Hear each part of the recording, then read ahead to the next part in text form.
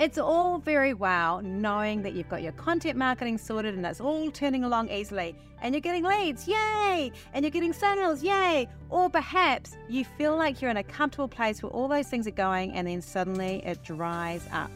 Both of those things are not always a content marketing problem. Sometimes those problems are a sales problem. And even though Confident Content with me, Rachel Claver, your host, is all about getting those content marketing things going and the leads going, what I actually really care about is you getting cold hard cash into your business account, because that's actually what counts.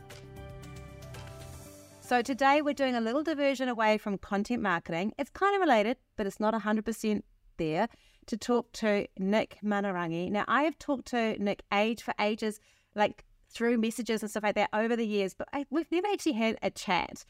So we've just been chatting now. We actually possibly could have forgotten to completely record this because we're having a good old we jumped in right in the deep end, didn't we, Nick? Mm-hmm. Yep. The struggles, the trials and tribulations of being digital. We did. But he has actually got a really strong business background in sales. I first met Nick, or came across Nick, when he had his own digital marketing company. And from what I remember rightly, one of the things I liked about Nick, how I did a Google on him quite in the early days, and he had these really cool walkthroughs where he was talking to business owners and he was walking through how they could improve their marketing, and he was showing things, and it was on YouTube, and I was like, this is cool. And I was like adding it to my little idea of I need to really get my YouTube sorted, still working on that. But I'm a procrastinator in the areas that aren't the focus for me at the moment. But he now is a part owner of a digital agency called Rise, which has a really great reputation out there in the industry around digital marketing. And today we're going to talk not about content marketing as such, but really around that sales thing. Like, how do you re-engage sales? Is your sales hiding somewhere in your database or in your space here? And what you do with those, how you might be able to use content to do that. We're going to jump around a bit, but let's just start with just a slight little introduction. So welcome to the show, Nick. It's lovely to have you here. Tēnā koe, thank you very much. Thank you. I want to say too, thank you. You're one of the people that I'm really enjoying the fact that you do spread te reo through your posts and through things with the climate of things that are here at the moment, and that's a whole different topic.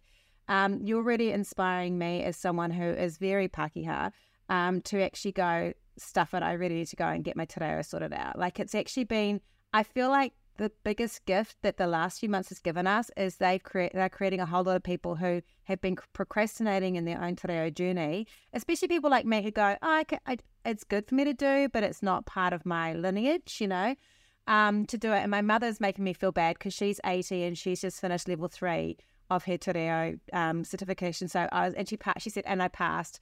So I was like, actually, if my 80-year-old mother can do it, I actually need to do it too. So thank you for that for me. Like, I really love that you feed that through a lot of your posts, that you're showing us your culture and reminding us how important it is for us as New Zealanders to have that as part of us as well. So thank you.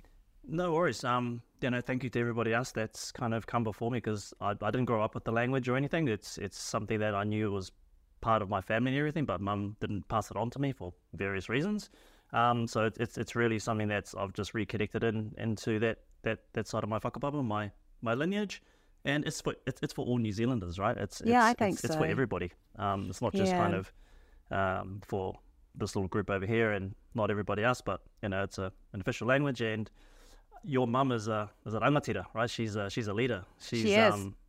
Yeah, so you're very lucky to have her that she's gone on that journey. I am actually, and she's interesting. My grandfather, so my mum's an immigrant from Holland. We're going off the topic thing. Yeah, but that's fine. But like her, like I was thinking about her actually and Māori and why Māori got lost for so many people. But it'll be the same thing. Like my mum, they used to get the strap at school if they spoke Dutch in the playground, and it was the same for Māori, which is just for so many years. I didn't know that. Yeah, any language besides English, you'd get the strap. And that's 60 years ago or whatever, like that's how it happened, and so when she immigrated and they had no English, the way they learned English was it's either strap or speak English, Speak English. So I think, and I know, like talking to Māori of that age group too, it was the same. So I think like there would have been a fear of not wanting to be different. And I think an immigrant who didn't speak English and Māori, there is an alignment there in some way, because one of the things my mother taught me that I had to unlearn was to not stand out. She was so terrified. Her Dutchness made her stand out. And that's a horrible thing sometimes when you're not, you know that it's not allowed. And I think I had to unlearn that. I got taught, like Dutch people, one of the things they did when they immigrated is they assimilated so deeply that they lost nearly all their culture. Right. And that's one of the things they've got in common a lot with Māori, urban Māori, is the assimilation of let's just blend in and not stand out. Let's try. And I am loving that there's this new rise, but there's new movement of actually let's be who we are and really own. Yeah. Totally, because you are, I've followed a lot of your stuff, right? And you are definitely standing out. You're that is very kind. Oh, it didn't for a long time though, like not inside, you know. And I think, and I will just say because I'm proud of it. And it's a Sky, not that it's nothing to do with anything, but my grandfather actually led the way of this. My mum's father, because his third lecture, he was a minister, but he came over and he actually learned how to speak fluent Māori and became a Māori chaplain as a Dutch. So it's his third language. And I think if he could do it as a third language, we can do it if we just have one. Yeah, I was going to ask what year did they kind of immigrate, because then a lot of the settlers that came in had to learn Māori. Yeah. In order to get by, to buy things. How crazy is that? To trade. You know? Yeah, so they actually came in the 50s, so they didn't have to do that so much. Like my mum came when she was 13 or 14. There's a picture of her sitting on the as they arrived with her arms crossed, looking furious because she was so angry that her parents had pulled her from her country. But my grandfather and my grandmother, you know, like they were fluent Māori speakers, and this is them, like if they were still alive now, they'd be in their, you know, over 100 years old. And I think that's amazing. Like if they could do it in that generation and saw the importance of it, there's something. Anyway, I just wanted to say thank you for that because I think that's important. Let's jump into you. So tell us a little bit about you in terms of your journey and why for you selling is so important. Yeah. So I take a bit of a massive step back. I kind of left this country around that kind of that brain, the first brain drain. Okay, so the brain drain isn't anything new. It kind of came around in this kind of 90s era. Yeah. Where like people were just leaving, and a lot of my friends were leaving, and my family members were also overseas having great times. This is pre-social media, so the only thing you'd see was like photos in the mail. I only got to Sydney. I did not get, I wanted to go further, didn't ever get further. Yeah. So a lot of my friends were already either in Sydney or London. So I was like, well, I couldn't afford London, so I went to Sydney for like 2 years. And I got into selling over there. I actually worked in, which is now called Spark. Used to be called Telecom. Used to be called Telecom, freaking like the help desk. So every angry person that called up, my gosh, you probably swore at me. Like anyone watching this who's over like 40 that called up because the internet was slow, and you're yelling down and screaming at the people on the other end of the phone. I was one of them, right? So you were working for a New Zealand company in... sorry. I started here doing that. Oh, so here doing that. Okay, cool. So that's what you're doing here. I can see why you wanted to leave then. Oh, it was just the time, right? So 99, 2000, 2001, 2002. You know, I was looking around all my friends. They were all leaving. The economy wasn't great around that time. No. It was pretty rough, yeah. I didn't really know what economy was, but I just knew that my bank account wasn't really agreeing with me. And I had friends that were like overseas. So I was in call centers for a while, and I grew up very, very thick skin. Extremely thick skin. So when I got to Sydney, I saw this job opening. It was just like, you can earn 200 grand a year selling this. I'm like, great.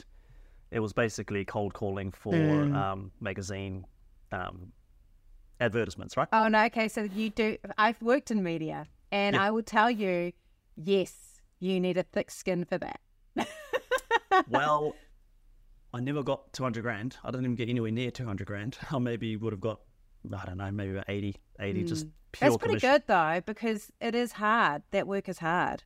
Very hard, but I didn't really have a choice, so I had to sell, and I was hardworking. So, you know, people look at me, and I was early in, and I was on the phone, and a manager saw that, and he says, "Oh, I'll swap you my guy for that guy over there because he's very rough, but he's got the work ethic." So I've always had like a pretty strong work ethic. And That's awesome. Get that from my parents as well. Yeah, You know, me too. Mum's worked. Mum's worked most of her life. She's kind of retired now. Dad is in his 80s, and he only just gave up his his job down at the local laundromat. I love that. I love that. It is interesting because I don't think I've talked a lot about family on here, but I have my parents have a very similar work ethic. And I think it does make a big difference as you're a business owner. My thing I've struggled with is learning that, like, I look at my mum and she'll be like, I say, hey, you're doing this. They've had some challenges with some health things. And I've said, are you doing this? She goes, I'm too busy with work. I'm like, it's literally not work anymore, Mum. And sometimes this other thing. And I've realized I've done it with my kids. I don't know if you've had the same battle, but sometimes I've learned that I've kind of used work as a higher priority, and learning to not do that Guilty as charged on that one. Yeah. And I've really had to learn it, but I learned it a little bit later than I would have liked to learn it. Yeah. No. Well, look, when you run your own business, right, it's just like, I know. Well, it's part of your gift, the pet kids. You're supporting them, so it's hard. You know what's coming in next month. You know what's coming in this week. You know what the expenses are. You know this. You know the KPIs are coming up. The KPI meetings coming up. So there's a lot. There's a lot to put on the on the shoulders. So but the work ethic is important, I think. So you were in Sydney and you were doing this at the cold calling, and so there is sales. Like, that is sales, but it's sales. Rawest form sales. That's interrupting someone's day. That's getting the phone slammed down on your face. I'm not. I try to be nice to cold callers, but it depends how they come in. It depends. Yeah, depends. Yeah. Hey, are you the business owner? Yeah. You like that sort of stuff? No. Yeah, no. That's so bad. So I get called by Google every day. I know, that is so annoying. I would say it's lessened down in the last couple of months. It used to be twice a week, easily. Twice a week. Yeah, easily. And they never give good advice. Yeah, I'm your expert in this. I'm calling up about this specific account. Okay, well, let's have a chat. What's going on? Do you want to jump on a call? Do you want to jump on the screen thing and I can put in the... No, just tell me. Just tell me what's, give me some... Yeah. Give me some optimization just give it to me. Insider techniques that no one knows about. Yes. Yeah? Because you're Google, right? Yeah. Yes, I'm Google. Well, great. Just tell me what we're doing wrong. Yeah, I know. I love it, especially when they're doing it for something that we're specifically not doing because it specifically isn't going to help that person. And you're saying, well, we're not doing it because of this. No, because they just want the more spend, because they just want you to spend more money. Absolutely. So that's their focus. And I think that, we've gone off track, but this is really important for clients. Very important. If you're getting those calls just because they say they're from Google, or if you get the same one from the Meta assistant, like from Facebook as well, because I just started doing it via email, like, I'm your Meta person. As long as it's not like the real one, not the scam one. Don't click on the links. But either one of those, they are actually just trying to get your spend up.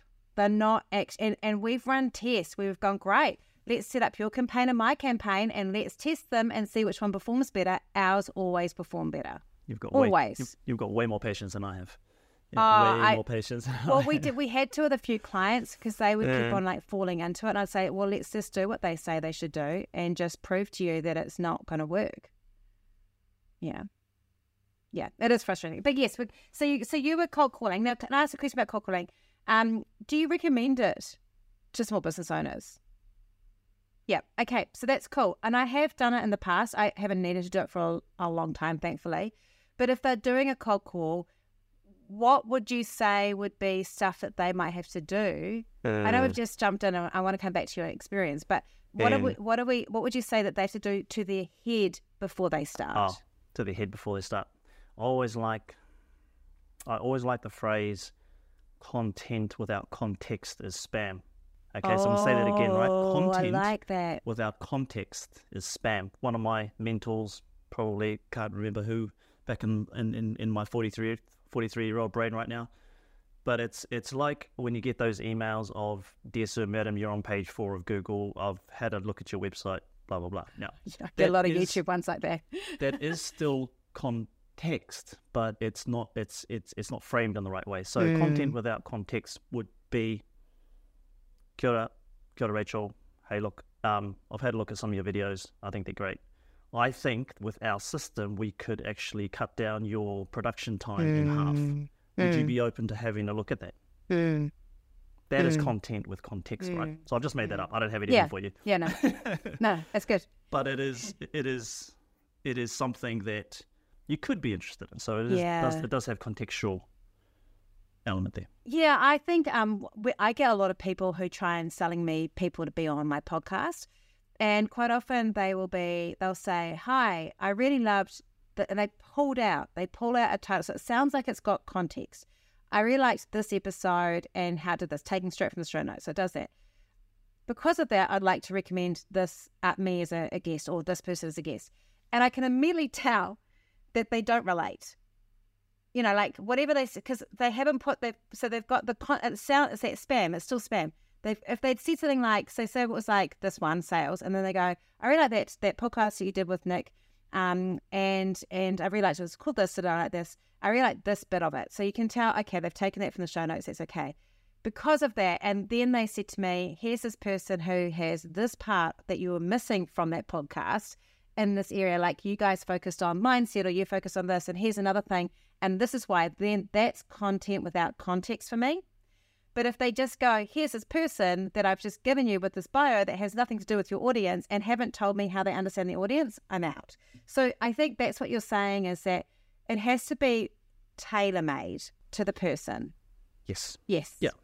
That's the context. Absolutely. That's the context. And we could make a 5-hour bloody show about this, which we're not going to. We're probably close, But absolutely. So look, something that's going on, something that people would, whoever's listening, to get inside their head is, come from a help mindset. Yeah. You're helping. So back in the media days, a lot of the times I didn't have that. It was just like, I need to eat.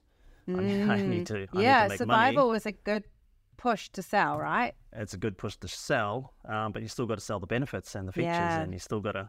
A lot of times I was discounting as well. I'm just like, okay, whatever, boss, can we do it for this, please? Because I need to eat. But when you're selling something that actually has some value, come with a help mindset, definitely. So can I ask? So I feel really bad because I want to ask this. Do you think it does make a difference because I have also had to sell to eat. I had to do that. And then I've had to sell to survive. And then I've had to sell for my own business where there's heart in it as well. Do you think that that's one of the reasons why often people who've got a stake in the business, like a business owner or something like that, why it's really important that we learn to sell before we consider outsourcing it to somebody else? 1,000%. Yeah, I think so. Because we need to understand what the benefits are, and if we can't sell it with our stake of we truly believe what we do, how can we explain to a salesperson? Yes, is that what we're saying? Absolutely. Yeah. So if you can't at least have a method to sell. So for those that are listening, for those that are a bit methodical, that are a bit systems oriented. What I've learned over the years is I'm very systems oriented. But I'm not the operations person in the business. That's James. And James sometimes comes to me and says, can you design up the system for me? I'm like, yeah, because I love it. I actually love, like, this is one part, and then this thing talks to that thing, and then when that thing happens, it goes here, and they could have like 3 little offshoots as to yes, no, or what have you. If you think that way, then it's going to be very easy for you to create your own kind of sales methodology. Yeah. And I love that. One of the things I want to talk about today is just really that connect part, and we will get there. We will get there. But I'm enjoying this. Yeah, I am too, and I like the way we're looping around because it's like, oh, thank you. So, okay, so you're in Sydney, you're doing the cold calling, you're doing media. What happens next? I was either going to stay because I really enjoyed it. I was either going to stay, or I was going to. My original plan was to get to London. Was to get to Dubai first. That was didn't really like Dubai. And before I got to Dubai, I spent a month in Thailand. But cool. No, I was looking to either stay there forever because I just enjoyed it, or I was going to go off and see the world. So that was always the plan. And so I left and did a little bit of stint around Thailand and a little bit in Dubai. Didn't really like it. Didn't really like the vibe.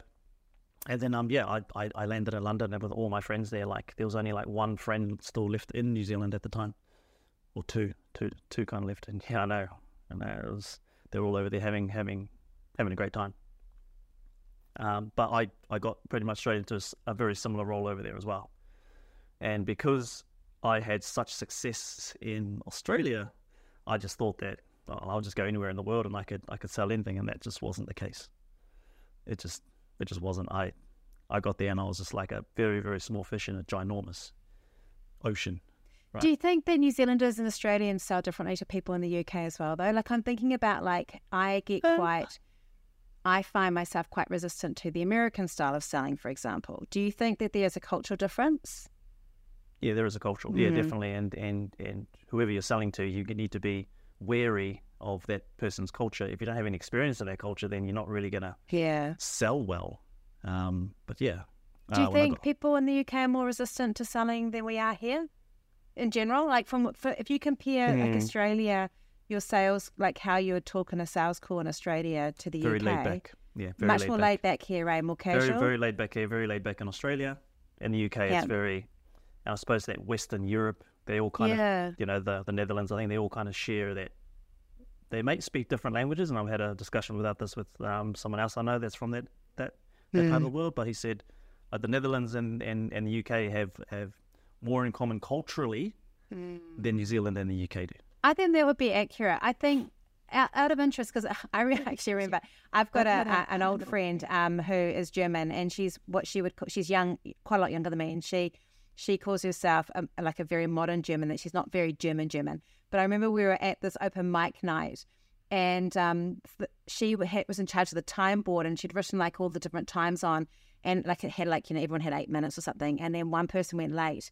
And she was like, I can't cope with this. And she went and had to modify all the time so that it'd be exactly right from that time. And I said to her, oh, you've never been more German in this moment, which sounds very racist to people, but I apologize if it is. But it's that idea, that stereotype of different behaviors. There are cultural differences. And it's not like I'm not going, oh, everyone's like that. But it is that culture of, do what you do what you say you do, and I'm going to do it. I'm going to deliver it. I'm going to do this. And it's very... And I think, and I don't know if this is right, and I'd love to know what you found, I find like New Zealanders, for example, if someone is going to say no, they don't like saying no because they don't want to let you down. So getting a no out of someone is just as important as getting a yes. That's the hardest thing about selling in this country and this culture is getting a no. That's the hardest thing. Yeah, getting an actual no, because they won't. Like Dutch person will tell you just to piss off. Yeah, that's what I like about European Americans culture. will tell you to go away. They will. They'll just say, no, I don't want it. But in New Zealand... No, go away. Yeah, New Zealand, no. We don't like saying that word. I love saying the word no because I know what it's like to not have the no. Yeah, I commented on one of my friends' posts on LinkedIn the other day, and she's Dutch, by the way, and it was around this topic around just learn to say no. It's a lot easier. Learn to say no. I think she said something about learn to say no when you don't want to have that meeting, so you end up cancelling last minute on that meeting, or learn to say no about not wanting to go on the date with somebody, for instance, or learn to say no when you should have said no, but now you've got to follow through with it, and you don't really feel like following through with it. I'm just like, no, it's so true. I love this. I actually think that a lot of Kiwi culture and dating probably relies on the fact that people in New Zealand aren't very good at saying no, so they feel like they can get at least the first date in because they just are like, no one's going to say no, they're just going to rather say yes because they don't want to offend anyone. But I do. So did you find that culture, was that good or harder to adjust to? Because I think Australia is a bit better at saying no, but still quite like us. But in the UK and in Europe and selling to that sort of space, did you find that they would do an out-and-out straight no earlier on in the call? Yes. Yeah. Was that quite hard to cope with, not being used to it? Yeah. Yep, totally. Yeah. Totally. And everything about me had to change. Yes. Like the whole thing had to change. Yeah. Like I couldn't speak like this. I had to enunciate my vowels and my consonants so that people could actually understand me. Had to follow a really rigid methodology, whereas before I was kind of winging it, but had a methodology. So who I am now, obviously I didn't have that when I was first starting out. Yeah, it had to be developed and honed over all those years. So yeah, absolutely, it was tough. It was real tough. But again, I had my work ethic. So I had another manager kind of poach me from one team and put me on another project where he thought this other project could have been better for me.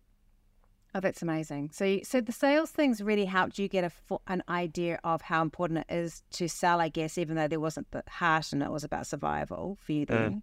But how did you move from there to digital marketing? Oh, that's a very simple story, that one. It was just, I moved around a couple of jobs into 2013, 2013, kind of 2014 era. I went to go work at an events company. So media over there, you do events, you got your publishing, you got your conferences, kind of events, you got your trade shows, you got your digital assets, which are basically these websites that you would sell as well. So, you know, one deal could be worth $100,000, and this oil company would have, a mini site that have white papers that have all sorts of crap, right? And somewhere along the line there, a lot of our inbound calls stopped coming in, right? And as time went on, the ones that used to come with us were going to some of our competitors. I'll be like, okay, well, you know, they're just small fry. That's kind of like our attitude, because we'd been around for like 30 years. You know, we're really old. And we had this conversation before we started, and we won't talk about exactly what we're talking about, but this is what we were talking about, was that when you've been an established player in the space, there's this arrogance that can come with, I don't need to adapt to the new technology, or I don't need to adapt to new ways of doing things because I'm good enough as I am. And then all these other people rise up and suddenly you don't have a business anymore. Well, that's exactly what happened. So I looked at these competitors. So our website was pretty much static, right? The HTML wasn't mobile optimized. I mean, it's 2013, so you can kind of understand.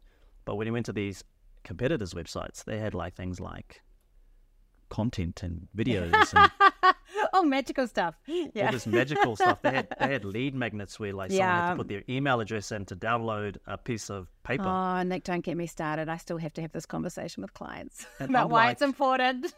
I'm like, of course they're going over there. Of course they've got all the. It's exciting. There's things to play with. Yeah, they've got all of our customers' logos on there, and we don't have any. So I went to our website, because I wasn't at that time. I wasn't really understanding this whole thing, right? I was very late to the game. So I went to our website, and I was just like, it's very stale. We don't update it. I think we need. So I went and had a chat to the boss, and I said, hey, I think we need to do something here, because these guys are taking a couple of our clients, and I think if we don't do anything, things are going to happen. Anyway, I ended up leaving that company to come back to New Zealand, and then those that were still working there, I think about 6 or 7 months later, the company closed down. Wow. Isn't that a shame that they didn't innovate?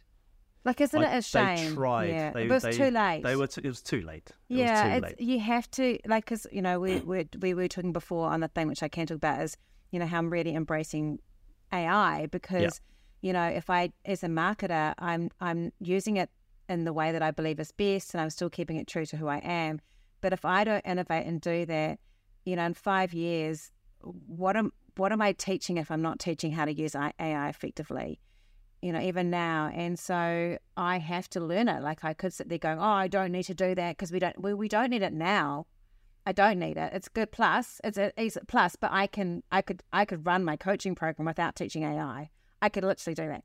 But could I do that in 12 months' time? Probably not. So I should start. I started in February this year, and so that's key. You have to innovate. You have to adapt. And I think probably for you, you would have found this with digital. One of my favorite things about digital, and my least favorite thing, is it's constantly changing. Because as soon as you get a handle on it, something changes. Yeah, it's really interesting. So when I got into it, right, I was just like, you're wide-eyed. You're pretty, not arrogant. You're pretty, you don't know. You don't know much, right? So everything's new to you. So all of these kind of techniques you're picking up is really, really new to you. But like at the same time, the person that had been in it for 10 years prior to me just getting in there, is washed out and burnt out and done and got a whole lot of black eyes, right? Whereas I'm just like, let's go.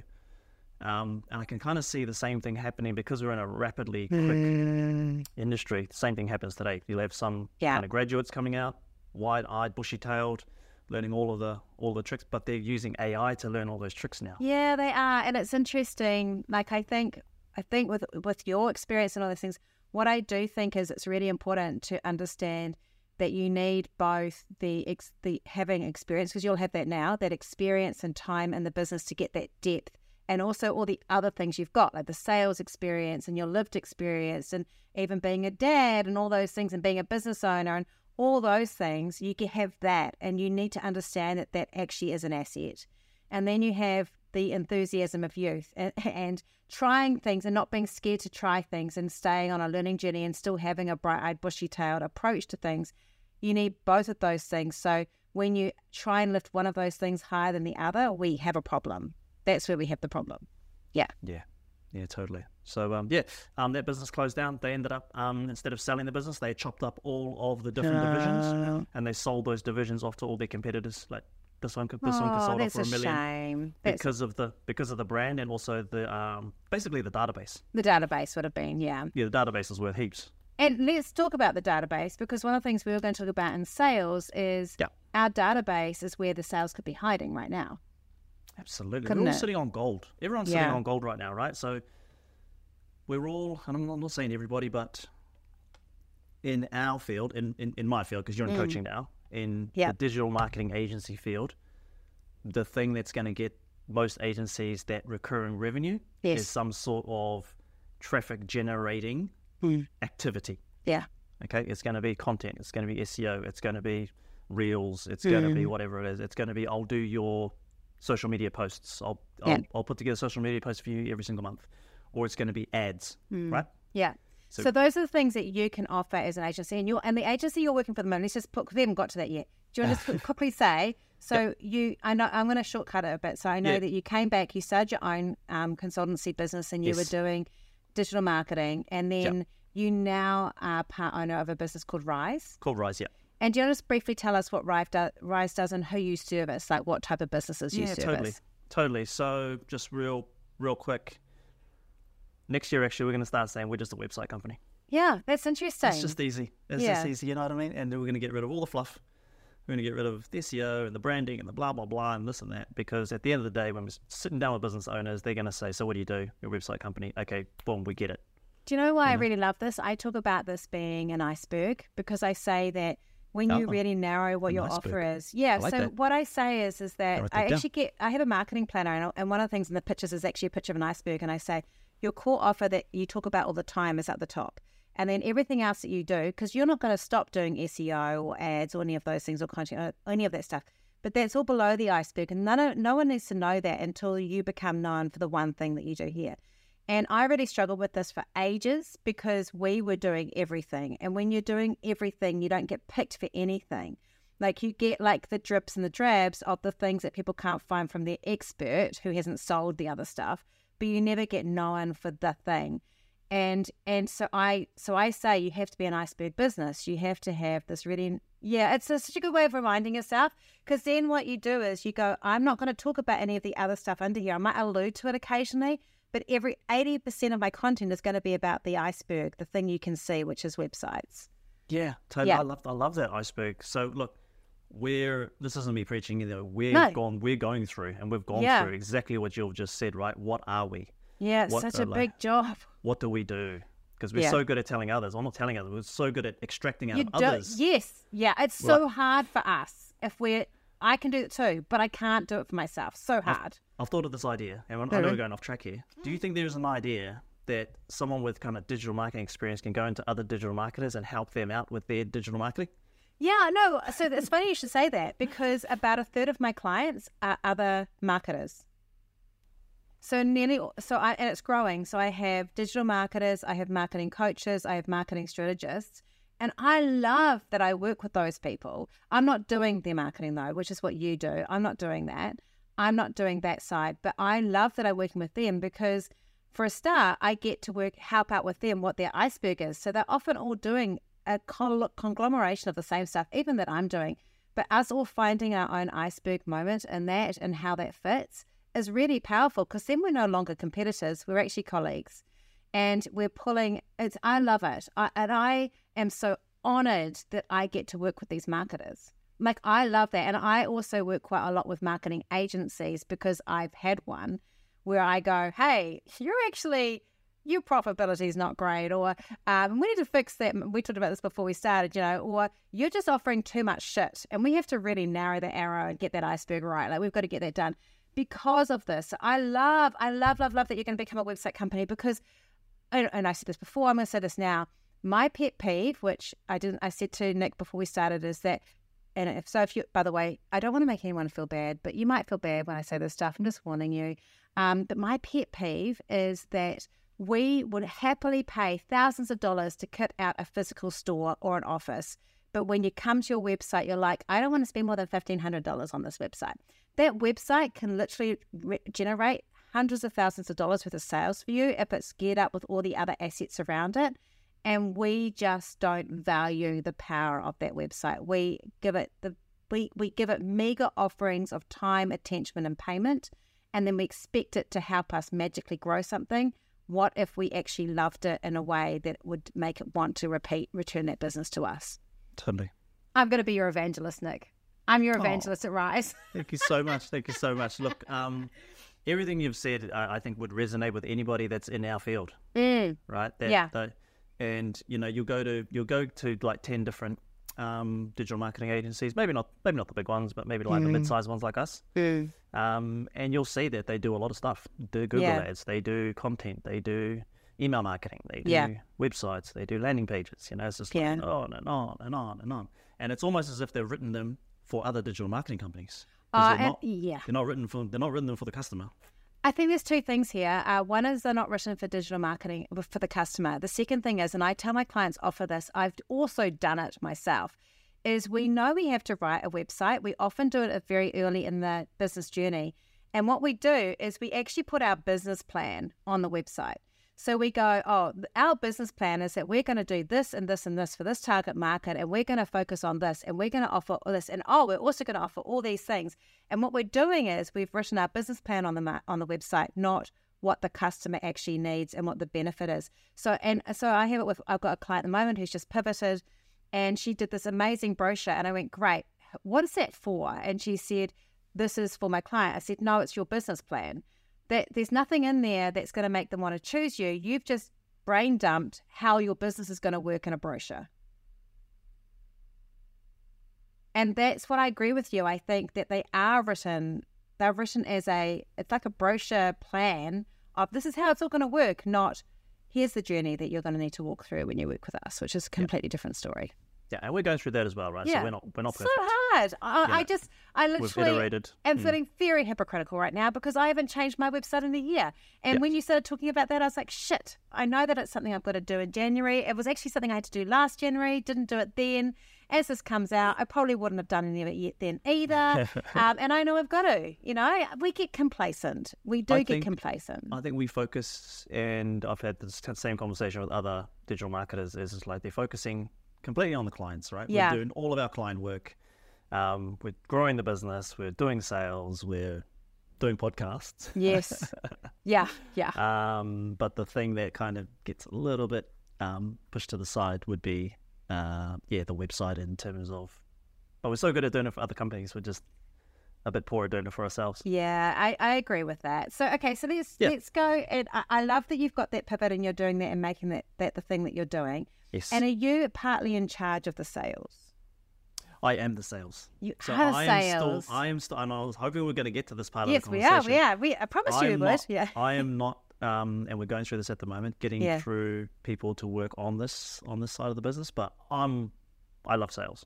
I love that you love sales. I love sales. I think you have to love it, right? If it's a job or a chore, or you're like, I've got to email that person back, or I've got to follow up with a lead. If you get that kind of pang in your stomach, something needs to change in your brain, or you need to get somebody in the business that can actually love doing it. I do get it sometimes. It's normally, though, because I haven't had enough. I'm overbooked. So sometimes I'll get, like I sent out an email a couple of weeks ago, and it was in my cycle of my lead generating emails, because I have a cycle of 4 different types of emails I send, and it's the call to action one. So I expect 2 or 3 maybe leads from it, 13 good leads. And after about the 9th one, I was just like, how am I going to fit these all in? Why did I send this out so close to Christmas? Sometimes if I'm feeling a little bit overworked, I'll get that, but I'll quickly go, hang on a minute, take a break, because you should be thankful. And I do love it. But I think you and I one of the things I really loved is you come from a help mindset. You said that. And I always say, sales is a service. I'm serving them by working out, are we the right fit for you? Are you the right fit for us? And are we going to get excited about working together? And that is not selling like, I've got a close sale. It's about that heart thing, right? Yeah, totally. Like, and it took me a while to figure this out as well. So in the beginning, I'm like, and you probably saw a lot of my content early on. I did see your content early on. This yeah. is SEO, and this is what it does, and this is the reporting. Oh, yeah, guys, that is not what I preach anymore either. We don't do that sort of stuff as much anymore. We don't have to educate. We are here to illuminate and excite. Yeah, totally. So, it took me a while to kind of feel like, hang on a minute, I'm kind of focusing on the wrong thing. We need to be focusing on the results as opposed to the thing. Yes. Sizzle, not the steak. So tell me your process. Like, if you were do you send out email? You've got a list. Do you use your email marketing to bring those to warm up those leads? Are you doing that, or is that something you're going to do next year now that you've pivoted a little bit or aligned yourself a bit more? Well, we'll go through the process, eh? Yeah, do. Go through Tell me the process. Because like I said, a lot of agencies, a lot of people are spending a lot of money on ads. Yeah. I'm not saying that you shouldn't do that. Right? Yeah. I'm saying that's good, but what about the list of people that already know you? They already know you. They already like you. They're relatives, they're friends. We call it familiar list. People who are familiar with you. So they might not be really close, like they might not be as close as family and friends, but they know you. You've spoken somewhere. You've gone to an event. You've networked with people. You've got followers, right? People will have followers. They might only have like 20 followers. Some people might have 1,000 followers. Past clients, if you've got clients.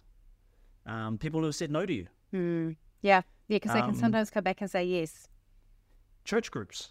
Yeah. Oh, yeah, that's a good one. I use it quite a lot in ECE with people that have a strong Māori and Pacific Islander following, because they're really great places to go and find their other providers and other things like that, because they're these amazing, rich family networks. Absolutely. Yeah. Right? So I think anybody... Sports groups. Anybody can put together a list just on a pad. Like you don't need to have it kind of digitally. Pad of people that you could probably get up to about 150 if you really sat down and thought about all of the people that are on your familiar list. Would you call that, so it's your familiar list, but if we're using sales speak, would we call this our list of prospects? Yeah, we could use a list of prospects. I'm just saying, like, if someone's heard sales talking, you're saying, let's soften it and call it familiars and actually really think about our relationship with those people. But an old sales speak would call that a prospect list. Call that a prospect list, yes. Yeah, and I like familiars better. I feel like I'm with that and aligned. But I just wanted to see if people are going, what is this? That's how it fits with old sales speak. You could even go to really old sales speak and say these are your tier ones. Yeah, so this is why I'm already like triggered now. Like I shouldn't have even mentioned prospects. I'm triggered. Yeah. Okay, because I think this. I like you using language like familiars, because to me it means, look, I'm not calling this person, and I'm not going to piss them off, because I wouldn't do that to someone that I'm familiar with. Exactly. Whereas a prospect, I don't really care. I'm just going, it's a numbers game. Like it's a change, isn't it? Yeah, it is a huge change. Absolutely. But no, your list of people, they kind of know you. They know you really well. Yeah. Or you've met at some stage. They're I wouldn't say they're hot. They are just familiar. They are just like, okay, Nick, I know you. I've seen you around. How can I help, or what's up? Kind of thing. So you're cutting down. You're cutting down the whole. This is who I am. Blah blah blah blah. Right. So can I just say here, for my coaching program, I now get everything just coming in. I don't actually go and ask people, but this is how I started my coaching program. I made a list of 80 people on my familiars list that I thought would be a good match for that.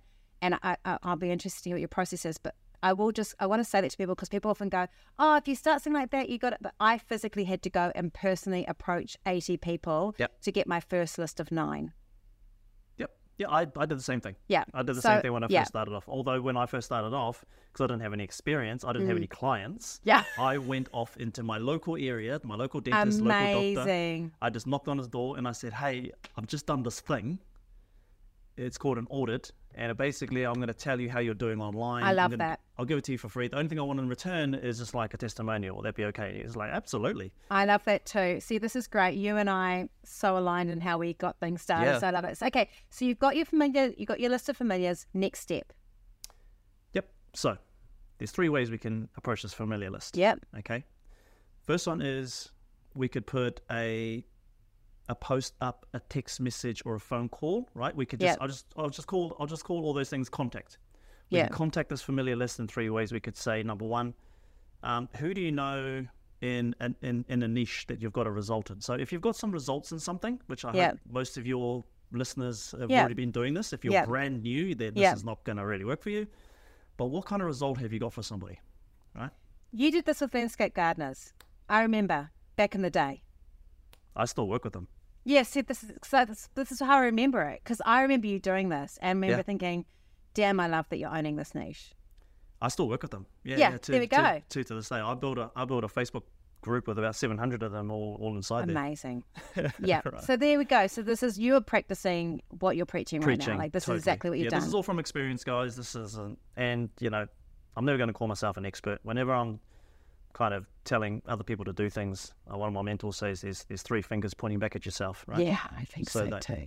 I've always done this thing. So you've So got first one is put a post, text message, phone call. Who do you know, and whatever the niche. So it might be something like, who do you know, and then client industry, who really needs to have great, amazing brand photos, or something like that. Who needs help with this, or who is struggling with this? Yeah. Who do you know that is in this thing is struggling with this? So, for instance, you're an accountant. Who do you know that's in, I don't know, a plumbing? Who do you know that's a plumber that might be struggling with their books? Now, what I really love about this is I did this once. I got Samsung as a client, and I got it the same way. I asked someone in Samsung who would be the person I would talk to get me to come in and do sales training with Samsung. And he actually said, oh, it's me. But if I had said, hey, can I make a time to see you to talk about it? And I didn't know it was him actually anyway. If I had said that, it probably would have been a no. So this works. You may even get that person as a client from this. Yeah. I love this. So sometimes they'll go, like plumbers probably a little bit too nichey, but if you've got some plumbers, or if you've got someone in a niche, someone might come back to you and say, call Bob. Yeah. Or they might come back to you and say, well, I need help in that. Yeah, so that's perfect. Either way, it's a win, right? Yeah, I need help in that. What do you got going on? So that's the first way, or is that the three ways: post, text message, and phone call? No, that's just the way. That's just one way. Okay. That's just the contact. That's just I love that. On okay, how so that's you the can contact way. Yeah. Okay. So what's the next one? Other one is it's a slight take. They're all kind of like around about the same thing, but when I say them, you can tell they're very different, right? Yeah. So the second one is I just did this last week actually, and got a meeting and a proposal out already. So again, you need a result. So it's any one of those ways that you want to contact. I've been working with XYZ. Just name the company. Right? Yeah. There's no point in hiding it.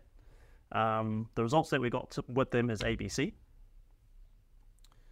in this time frame. Would you be open to seeing how we did it? Yeah. So I've been working with XYZ. The results we got for them is ABC in this time frame. Would you be open to looking at how we did it for them? I love that. Would you be open to having a look at that? I really like these too, because I've been teaching a lot about writing posts around authority building, and this is authority building. Yeah. You're saying, I'm living by here's my proof of existence, basically my proof of success, and then they've got a choice whether they accept it or not. But it's a bit more direct than the contact one. It's a bit more, It is. So this one is like an email one. Phone call. You could do it a phone call as well. It's more of that email, cold. Familiar list again. If we're going down the whole. But and if you were doing it as a post, you could say, I've been working with XYZ, and the result has been ABC in the time frame. Here's 3 things that we did. Yep. So that could be a way of doing it as a post. It's softer. It's not going to be as direct. And so I wouldn't say this is like getting them close to that decision-making process, but it would be something you could do in your content marketing that would reflect this as well. So when you do it personally, like if you're going to put the two of them together, because I'm always a content marketing person, I put those together, they're going to fit. I can see you doing that very effectively as a TikTok video, for example, Nick. Exactly. Because you're nailing TikTok. Thank you. Okay. So I love that one. So do you have a name? Because that first one's called Contact. Or is this one Result? They're all, or there's no real names. I've been working with like who do you know? I've been working with XYZ. These are the results. I love it. The third one is, and again, it's a slight take on all 3 of them. The third one is I created a way to help XYZ get results. I can show you how to do it if you're open to having a look. So the third one is so yesterday I put a post up. On LinkedIn, it's basically we created this thing, right? And it's basically a thing that people can scan a QR code, goes to a landing page, they can fill out their details, if they want to keep in contact, right? So I love it. The problem that we're solving is that we all go to events, we all go to trade shows, we go all these business cards, all this material, all this rubbish that ends up going in the bin. People don't follow up with the prospects. Not all of them. I know some of them do, but there is no automated way to do that. Yeah. I love that. We teach that as well. So I really love that you're doing that. Yeah, so we just built a thing. It's a QR code, goes to a landing page. I love that. It's real simple. They fill out a form. They click OK. They start getting automated. They get an automated text message with all my details on it, and an automated email, and then an automated follow-up a week later. Oh, I love that they get an automated text message, email, and I love that. So I created a way to help XYZ get results. What's the second part of that? I can show you. I can show you. Or would you be open to seeing how it works? Would you be open? That's a nice soft way to I like that. Instead of saying download this PDF or I don't know, book a time with me. It's just a little more softer in the approach. So question, like we talked about using email, have you used these like in direct messages on LinkedIn as well? Yeah. Okay, because I'm thinking that I'm a not... lot of them can be.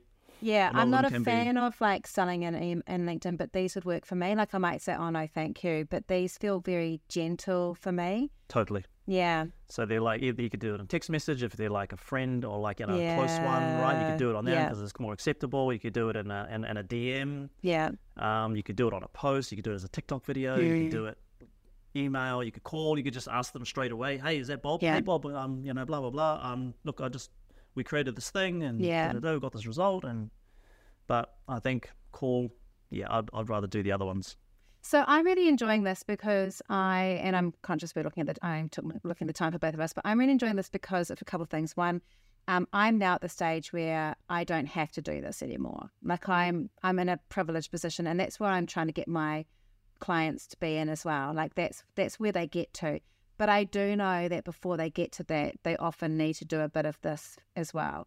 I also like that a lot of these things you can modify and soften a little bit to have as a post. If you're trying to work out how to do that, I think that would help you kind of process it as well.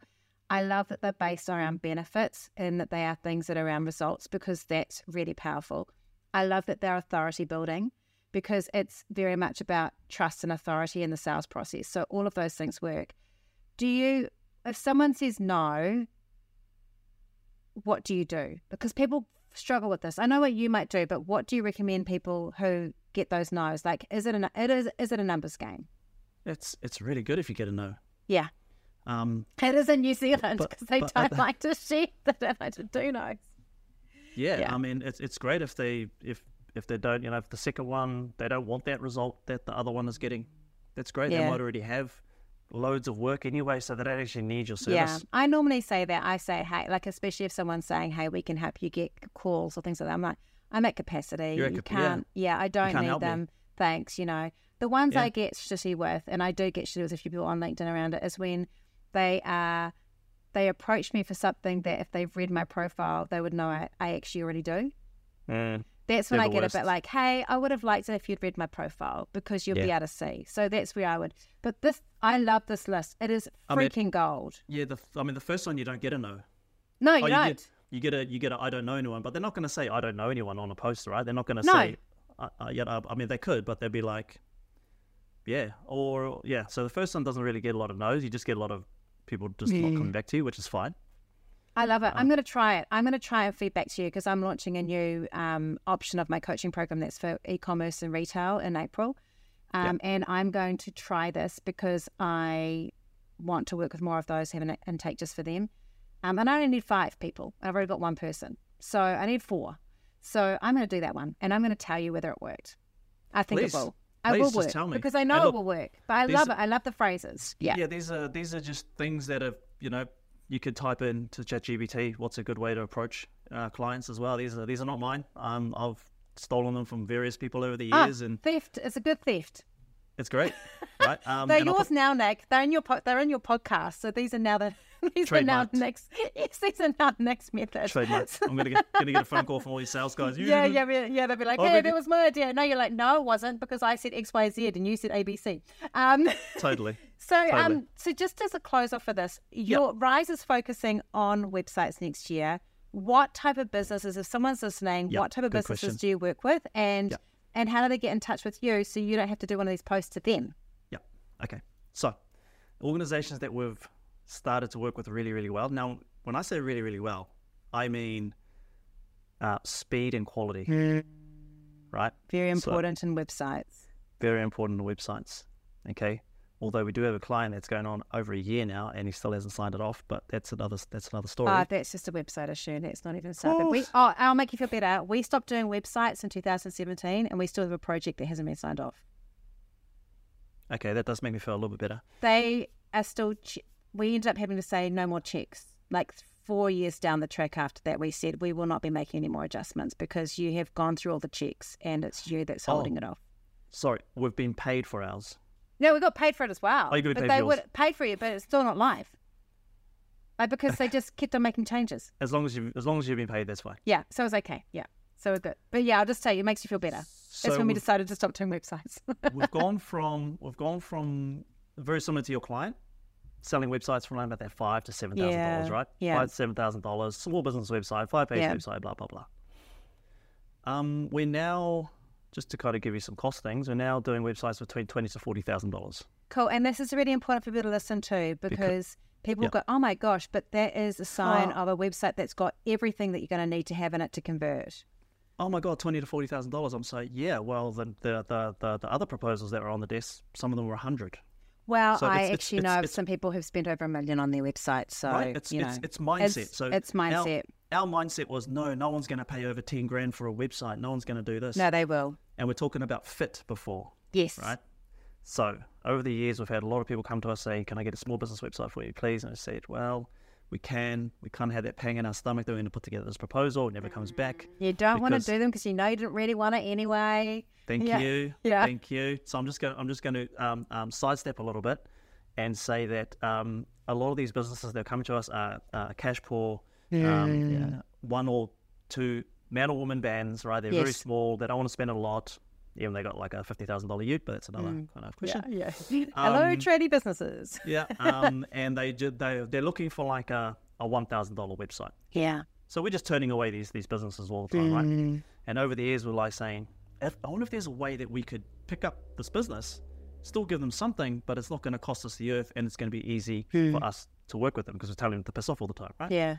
So fast forward last 6 months, we actually built a system where we can. It's basically a Netflix for websites. Oh, that's cool. It's $39 a week for a website. That's pretty cool. No sign-up fee, no cancellation fee, no minimum terms. Now, the problem we had before was we were saying, well, how much does it cost for us to build a website? A one-page website is going to cost this much. Can we do it on hire purchase? Can we do it leasing? And every kind of avenue we went down was just like too much of a headache. Yeah. So we built now a system where you can pretty much get a $39 website built for you and designed for you as well. So it's not like a Wix thing where you just drag and drop. It's actually built for you and designed for you. So, but the reason that works well is they are tied into you being the host, I'm assuming, or... Yeah, so we did the hosting and security, right? And if they don't want the I'm not saying that that's bad. I'm just saying that's how it works because you can't have something that you're not paying up front for because there's a whole lot of work that you're front-ending for you're doing to do that, to make it happen. So the cost of that is that you're paying it across the time. And people need to be aware of that you're not magically getting a website for $39. I'm not paying anymore. There is that continual payment because it's just making it easier for you to pay it off for the work that's been done. Yeah. And at the same time, like a lot of those businesses are like, well, we say to them, if you don't want the website anymore, just don't pay. And then you don't have a website. And they're like, we kind of want a website. So it's very new. It's very new for us. I think it's cool. I've got a couple of other clients that have got a similar model and it's working really well for them. Good. Yeah. Because, we're not making a huge amount of money, obviously, on this. No, this side of you won't. You won't. Side of the but business. eventually, it's like Netflix. Eventually, you get enough subscribers and you do. Exactly. Yeah. So we're trying to look so after you got that the market. two offers. Yeah, we've got the two offers, right? So if you're real small business, just starting out, boom, we'll take you over here. If you're that established organization, so give you an example, we do a lot of work with not-for-profits and social services, and B2B companies that are earning more than, say, 5 million in revenue a year. So our last projects are around that type of organization. The problems, anyone listening out there that do website design, problems is that they are time poor. They need someone to come in who's an expert that can make this shit easy. Now, when I mean easy, they want to be assured that they've got a team that's going to be talking to them to make the process that's already mapped out, the cost for the process, who's working on it, do you have a project manager, how many people are working on this thing. So all of our projects at that 20 to 40,000 have about 6 to 7 people working on them now. But it's they want a well-oiled machine because they didn't grow a business without becoming a well-oiled machine themselves. So they want to have that level of respect given to them with you guys as well. And they don't mind paying. Yeah. It's not about the money. No, it's not about the money. Yeah. It's about are they going to get the value and are they going to get it at a good time?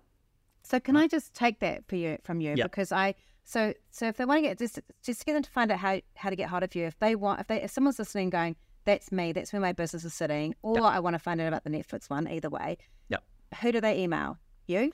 They can either email me, nick@ryze.co.nz, Yep. or just type in Nick Manarangi into Google and you'll be able to find. Yeah, you'll be able to find him. You'll be able to find me. I am the only one. That's awesome. But I did want to pick something up. Yes. Because I really want everyone to hear this. Yeah.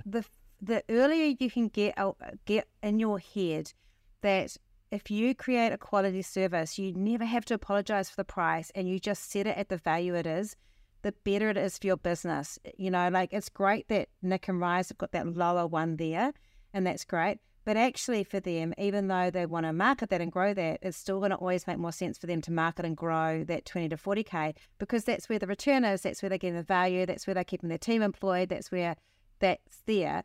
And so we always want to make sure that we're setting that core offer as something that is sustainable for us, that is at the value.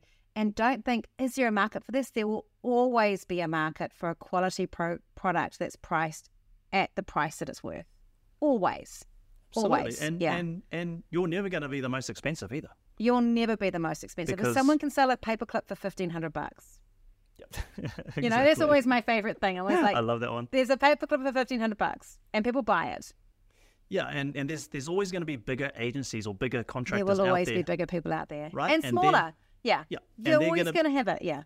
And they're going to be charging 10 times more than what you're charging. Yeah, so exactly. We've kind of got like this kind of market, and like I'll always say, we're not going after that big fish. Yeah. But there's heaps in that kind of 5 to 20 mil. There's quite a few in New Zealand like that. And you know, the smaller companies, we've got something for you as well if you want to go down that route. I love it. Nick, it's been a real pleasure, and I love your 3 points. And I know that we took a curvy way to go there, but that's how this podcast works because that's how my brain works.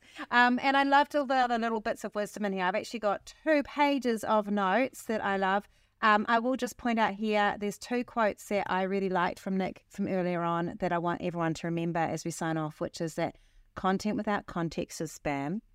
And that you need to remember to come from a help mindset. I say sales as a service, but I really like to come from a help mindset. And I'm just going to use one of Nick's things at the end. So I'm going to say, if you know someone who's an e-commerce or a retail business and you want them to get great results on their marketing so that they get sales in their little Shopify thing with the ding, ding, ding over and over again, then tell them to come and talk to me because I'm launching a special program for them in April. Cheeky little thing. Let's see if that works for my podcast.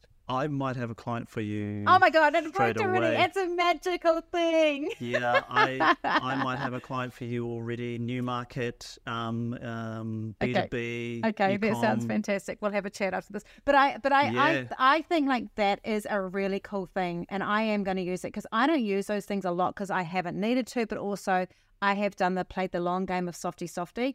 But I know that will work with at least 8 of my current clients, that they would be able to do that as well. Like it was so perfect for them because they've got a specific niche.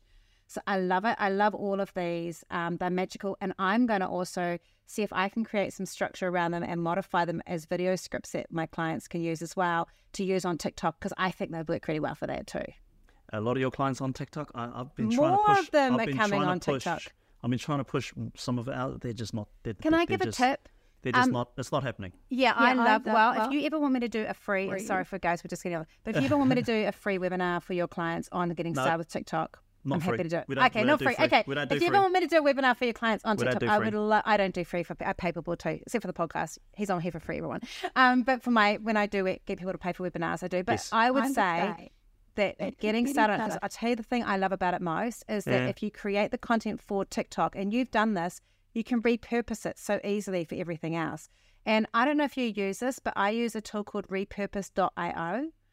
And it's magical, Nick, because what it does, and this is for everyone else as well, is that what it does is it strips off the watermark from TikTok. It has it in a system, and then it automatically posts my TikTok to YouTube. So my YouTube Shorts just automatically are growing, and it's growing automatically. It saves to Google Drive, and then it has the option to post automatically to all the other platforms, or you can just have it queued and go in and edit the caption and then schedule it into all the other platforms like Pinterest, Instagram, TikTok. I don't think it does LinkedIn, but I just use the Google Drive for LinkedIn. Love it. It's amazing. Highly recommend. Repurpose. Repurpose.io. And so that's how I've got some of my clients onto it, when I've gone, hey, if we put this tool together, you're actually using video across all your platforms now. And it's fairly automatic. So that's pretty cool. I'll give it a go. Yeah, give it a go. Give it a go. Yeah. And it's been an absolute pleasure. Thank you so much. Thank you so much for having me on. It's been lovely to have you here. Appreciate Thank it. you.